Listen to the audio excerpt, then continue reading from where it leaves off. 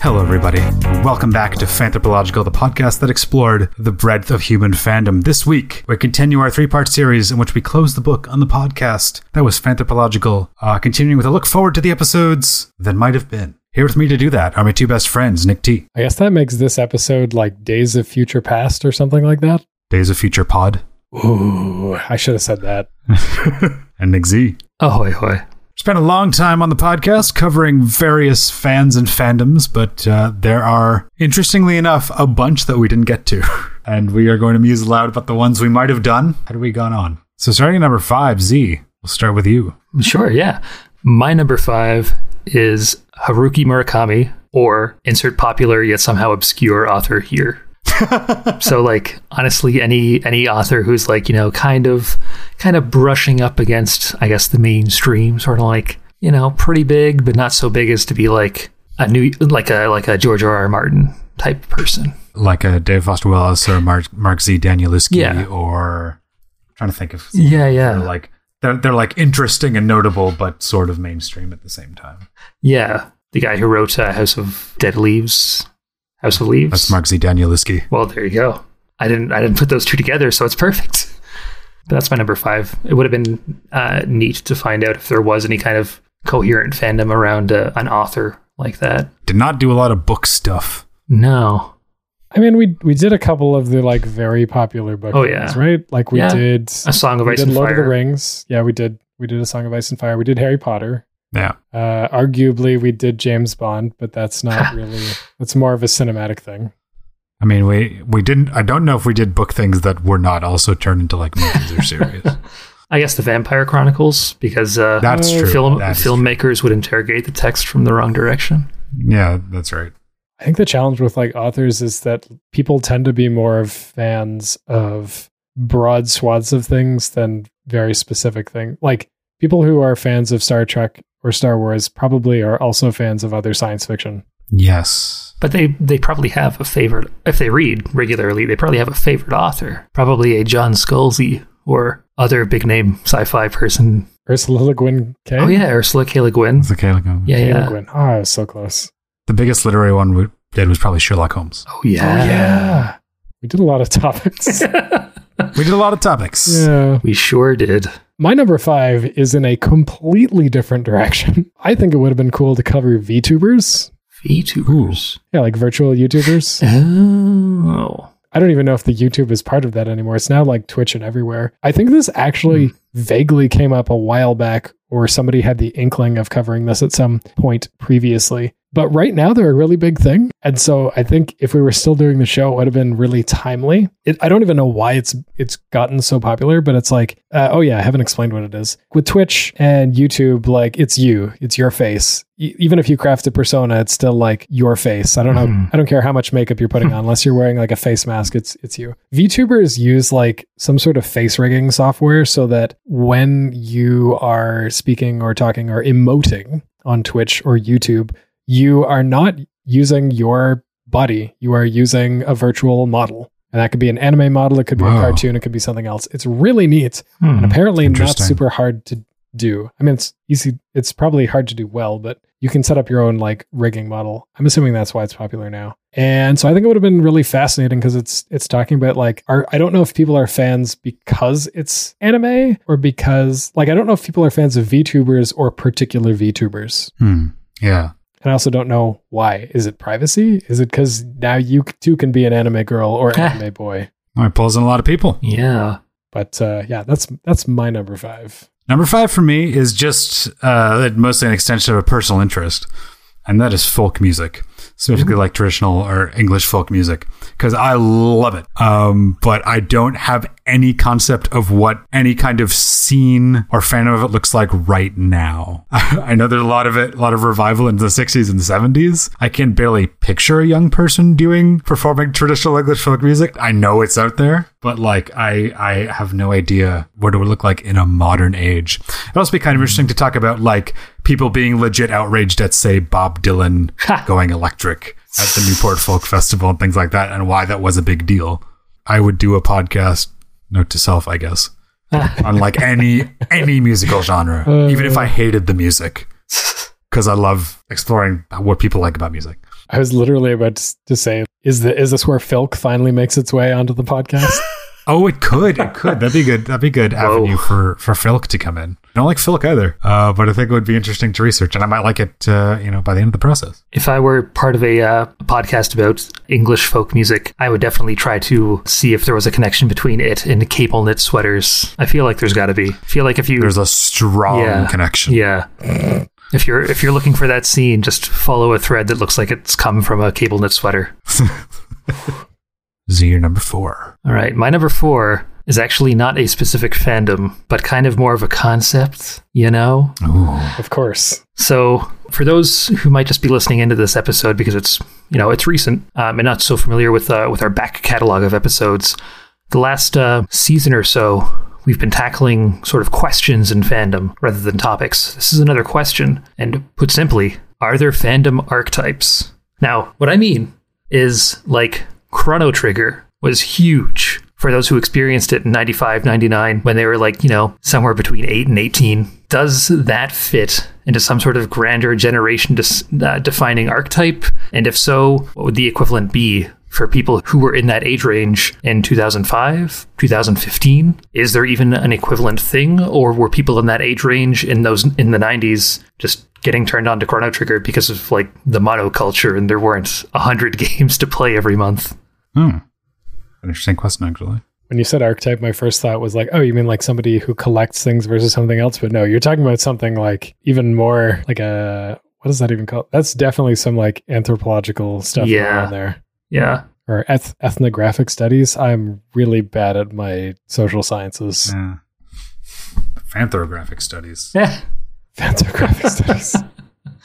I mean, if it was tackled from an anthropological angle, it would probably be like, in anthropological terms, what kind of a fetish is Chrono Trigger, and what is that? What is the equivalent fetish item today? Got it. Yeah. So that's my number 4. Well, I would say that my number 4, and this is partly driven by my personal interest, Community, the show by Dan Harmon. Oh, that would be a good one at this point. There's been enough time, I think. Yeah, I recently watched through the whole show. It hadn't been available all in one location until it recently made it to Netflix, so I watched all 6 seasons. And it was just interesting because I think at the time it was, what was it on, like NBC or something? It was talking about all these different tropes and archetypes of shows, and it kind of hinges on, but also winks at and all this other stuff. But it also has its own little meaning and creates this niche. And I'm curious if that translates into a fandom or if it just means you have folks who are media savvy who just enjoyed watching it. Yeah.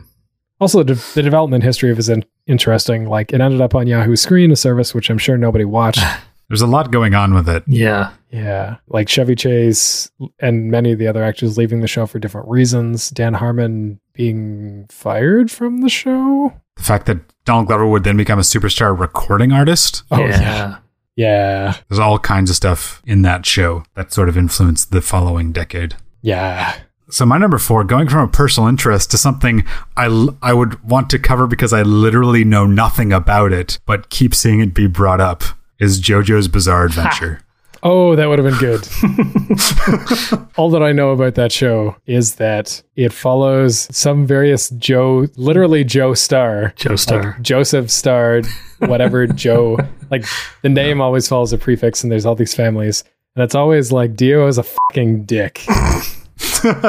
And like immortal or some shit. I just know there's a lot of posing, and the art is hideous.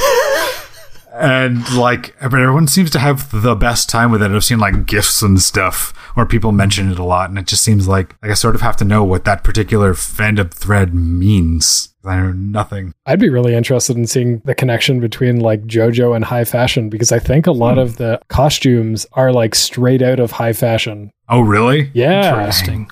Dang. Also, it's been going for a lot, like the manga has been going for a long time, and there have been different anime series for the different parts of the series. And so like you can come into different parts without having any experience with the other parts. Oh, yeah. Z, number 3. My number 3, the number 3 from Z, also involves a Z. Ooh. Zappa fans. Kind of surprised that I threw Rush into the limelight, if you will. But Frank Zappa, in his Mothers of Invention, and later just Frank Zappa. No coverage at all during Fanthropological. No. Man, oh man. Frank Zappa's like a world unto itself. He's got like 80 albums. Yeah, and I think is either still releasing albums posthumously or only very recently stopped, just because he's got this huge archive of stuff, because he was a maniac about recording things. I believe he died in 1993. Yes. Oh, wow. Yeah, so there's, there's a whole trove of people who are just that's what, you can just listen to Zappa your whole life and have enough variety, Yeah, well, I mean, there's still like a strong spine of blues in a lot of his music. Yeah. A little bit of jazz here and there, but mostly comes back to that blues. So there's variety, but the best expression of it that's not Zappa is probably Weird Al's Genius in France, one of his style parody of Frank Zappa. Oh yeah. But I think it would be a fun thing to do, fun episode. We also got a They Might Be Giants episode in there. Yeah. Not to mention. Yeah. We covered some faves. Mm-hmm. T. I think it'd be neat to cover DC and Marvel comics. We never actually did that. We did an MCU episode. That was it, I think. Yeah, I don't even think we talked about Batman. I'm fine with that. Yeah, no, I'm also fine with that. I don't actually want to cover DC and Marvel comics because I think that they're interesting. I think that the fact that they are interesting is interesting. And by that I mean, there was a tweet that went around recently that was talking about how manga and graphic novels are both way more popular in terms of sales than DC comics and Marvel comics. And so I don't know if that was always the case, but it feels true to me. And I want to know, if that's the case, why people give a shit about DC and Marvel. I get how Spider-Man might be an interesting story when there's only one of them. I get how Batman might be an interesting story when there's only one of them. And I get how things can be interesting historically. Wonder Woman is a fantastic example of that. Actually, Wonder Woman is great going the whole gamut of things. But I don't get why it's still a thing. Who wants to keep hearing the same stories? I don't care how many twists you put on it. I don't want to see another Batman. I'm more than happy to pick up a graphic novel and learn about, let's see, what have I got on my shelf? My Brother's Husband, a story about a guy whose twin brother died and his gay husband shows up in Canada, and we learn about how homosexuality in Japan is viewed. Paper Girls, weird time travel adventure graphic novel. Saga, I don't even know how to summarize that. And then all the manga that I have, that all seems way more interesting than Batman. Why is Marvel and DC a thing? I want to know. It didn't cover it. Marvel and DC, very much the Bell and Rogers of the comic book world. Whoa, bringing it home. They're it. And they convince people that that's how comics work. But there's also Image and Dark Horse, and even those have more interesting things. I'm why? Most of those are subsidiaries of either DC or Marvel. At this point, yes. Yeah, probably. Yep.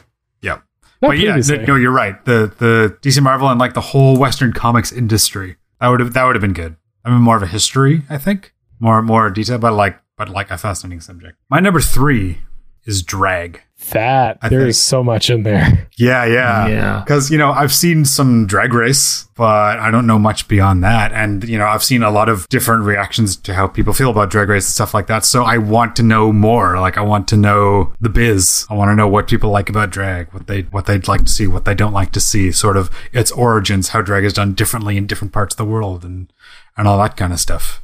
I feel like there was a lot there. There's a crap load of history there. Closest we got, there's a little tiny bit of the Lucha Libre episode. Oh, right, because there was also a bunch of history in there. Interesting. I suppose that brings it back around to me for my number 2. Yeah. My number 2 is cyclists. Cyclists? Perfect. Yes, cyclists. People who enjoy bicycles. Whether it would be the enthusiasm for the mechanics of the bike, riders of different distances, racers, slowers, if that's a thing. Triathletes might get in there a little bit, yeah. And even heard of them.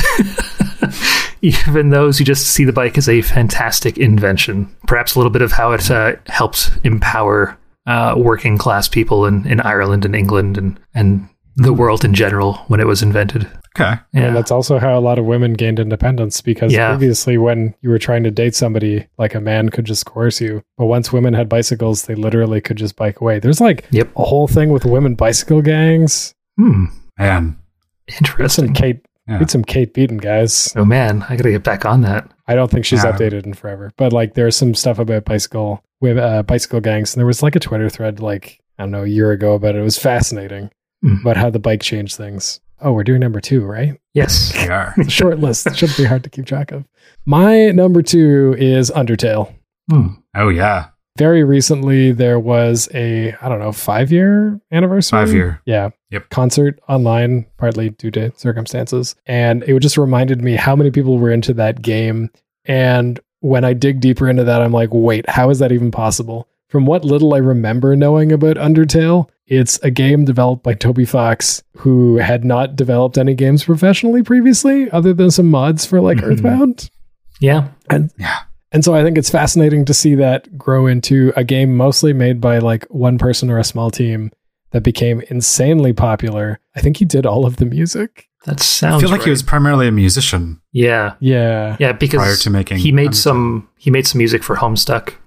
Oh yeah, that was what it was. Yeah, I think that probably helped spark the Undertale's popularity, because I feel like a lot of people who enjoyed Homestuck really would enjoy like the sense of humor and the writing and such of Undertale. That answers that question. But it's just fascinating to see this person who is like a fan of things, a fan of Earthbound, and to see that work become a thing that is a subject of fan interest. And like for it to go so big so fast, he got to play Smash Brothers with Sakurai, and Sans is in Smash. And like, what? Also, like a great lesson. The game is where you don't have to kill people. Yeah. And that's a lesson that I'm assuming the fandom is very accepting. Maybe I'm wrong.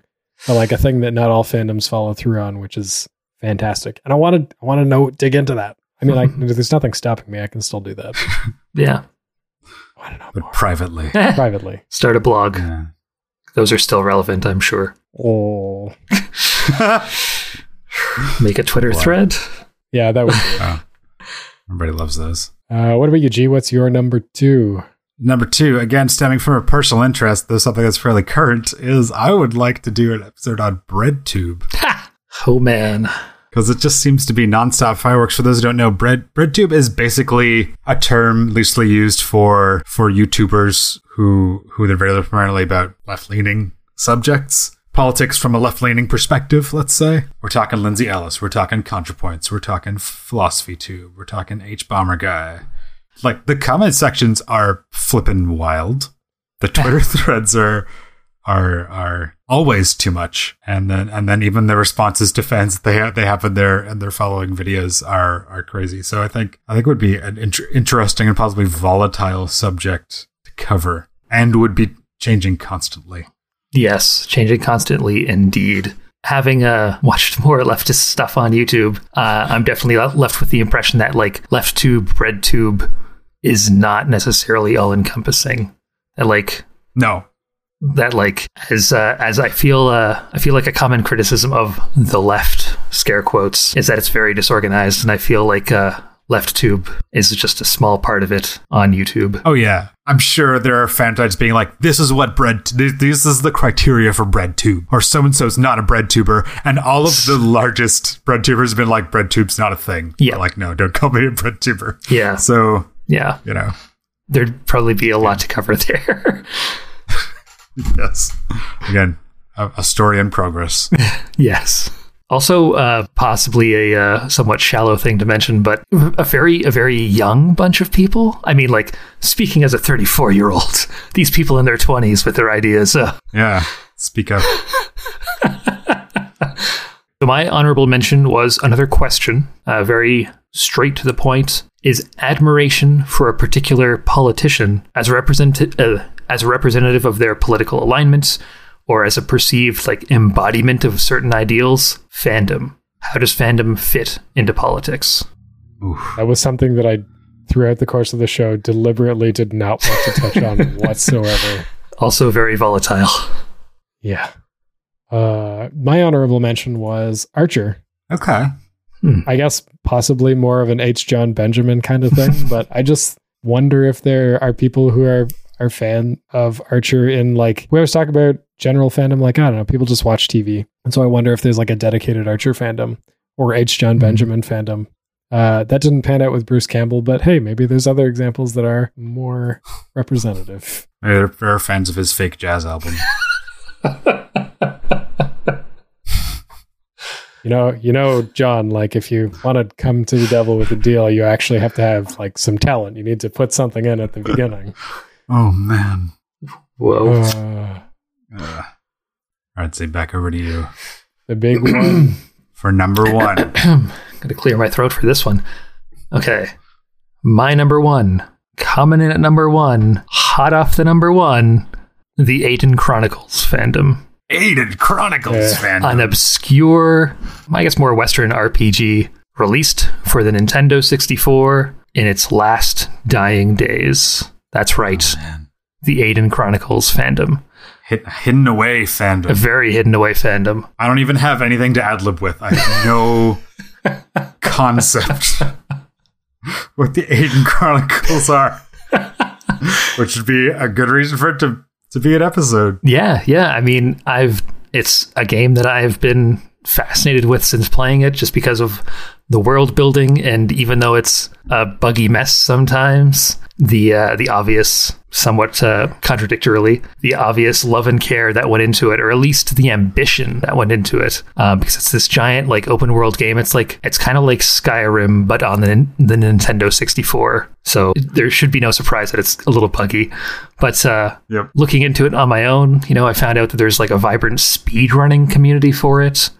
There are a lot of people who appreciate the world building that the game does and just sort of admire everything that went into building that world and all the lore and all of the medievaliness that's in there. Also the mechanics, because it's basically like, what if an RPG basically worked like Dungeons and Dragons? Ooh. There are spells that reduce different stats, say dexterity. And if you reduce a creature's dexterity to 0, it dies. If a stat reaches 0, that creature dies. It's another way to defeat enemies. Yeah, my interest. Which is like a weirdly specific thing to like about a thing. But I just find that fascinating that would be coded into a game, let alone an N64 game. This game looks like absolute crap. There is that element too. It looks terrible, but like if you get past that and like the maybe Twilight Princess levels of dull as dirt opening section, it's great. I don't mean to say that it's a bad game. I can only comment on what I can see. Yeah. Unfortunately, I feel like a lot of reviewers played the first hour and were like, nope. So a lot of the content out there is from the first section. That's just not very interesting. Maybe it just hit me at the right time, but I have a very special fondness for that game. My number one is a cop-out. Ooh. Boo. Yeah, exactly. I would have just liked to cover more classic anime. I also wanted to say, like, just go deeper into topics that we'd already covered, like get really specific about asking questions about specific fandoms. But I think really what I wanted to do is cover a bunch of stuff from the mid-90s and earlier that was really popular at the time, and then I don't think has any sort of staying power now. Like, there was a point in time where you could talk about Slayers or Outlaw Star or the Tenchi series, and those were things that people knew when you talked about anime. And now I think you're much more likely to think about, God, I don't even know, Dragon Ball still, somehow. My Hero Academia, probably. Mm-hmm. And there are other shows that continue to go on, like Lupin the Third. But there's like so much crap that came out, and I'm just like, this is fascinating. I want to know if people still love this stuff or if it died. I want to know if it's a time capsule of like fandom. I think it would have been great to talk more about the 90s. I think there was lots of stuff there that resonates with me, but it's also interesting. I think the further we go into the future, the more the things that we see now continue to exist. Like, the internet has made us globally closer. How much globally closer can it get us versus like in the 70s and 80s where it's like, hey, do you want to watch the show? You have to like mail somebody for tapes. Yeah. And so I guess it's interesting to think back historically to that kind of stuff. And that's why it would have been great. I think it'd also be fun to do a watch along, related to that, doing a watch along series, which we didn't do. No, we never did. No. Think about revisiting topics. I'd be very curious to look at Star Wars now. But back around, my number one pick for episode I'd like to do, QAnon. I'm kidding. Oh, thank God.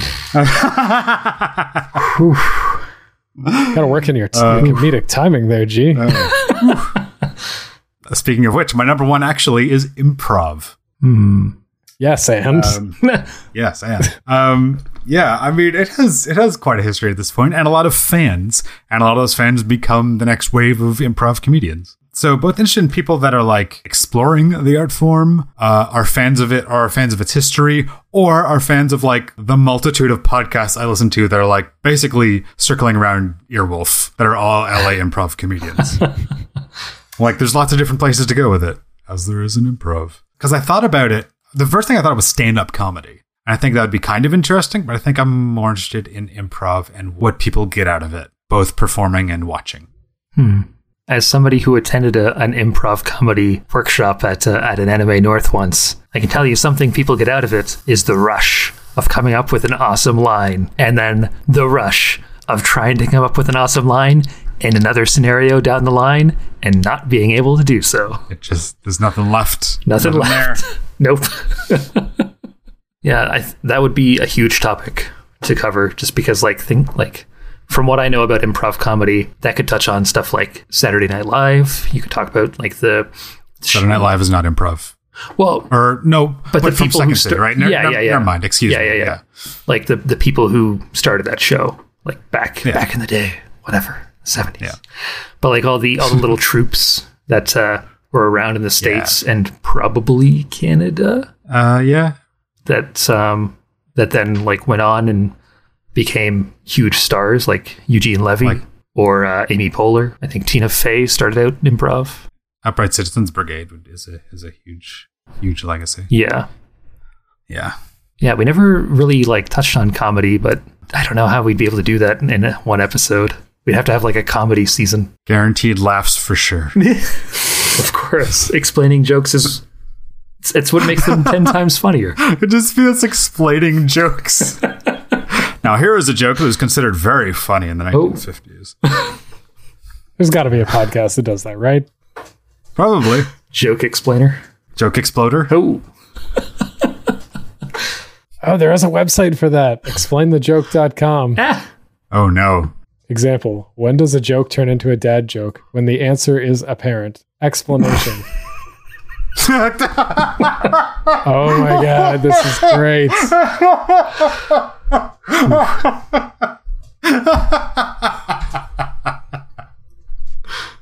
That's actually fucking hilarious. Oh man.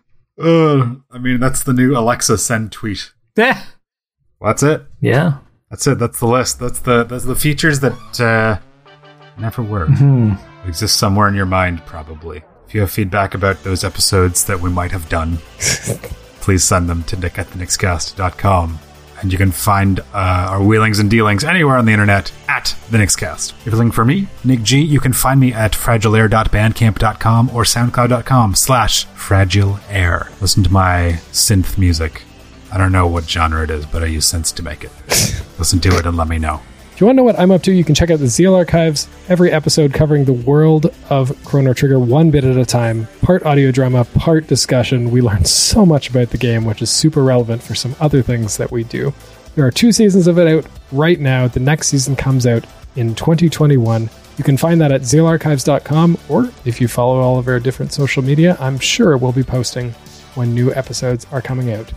You can also check out twitch.tv/The Race Against Time, which is normally an annual charity fundraising marathon, but until the next one, it's going to be me streaming some awesome games and maybe some high production value. I don't know yet, but by the time you're listening to this episode, we'll be back up and running, and hopefully it looks awesome.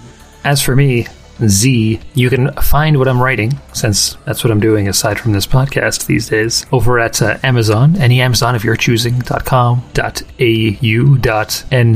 perhaps, if you're down in New Zealand or just prefer to use that store for whatever reason. And to find my stuff immediately upon landing on that website, go ahead and type Beowulf, a mostly modern verse translation, into the search engine.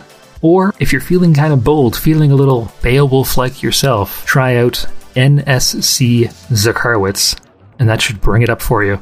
And, probably by the time this episode is released, there will be another book up there for you, so please do enjoy. All right, everyone, that is going to do it for this episode. Next week, we are going to be laying Fanthropological to rest as we sort of just generally reflect on our few years doing this podcast, talking about fandoms. 4 years. 4 years. Heck. How many years? We've done it for years, but you guys don't say how many. Let me go to jokeexplainer.com. But until next time, we'll talk to you next time. Goodbye, everybody. We got that right in the nick of time. Heyo.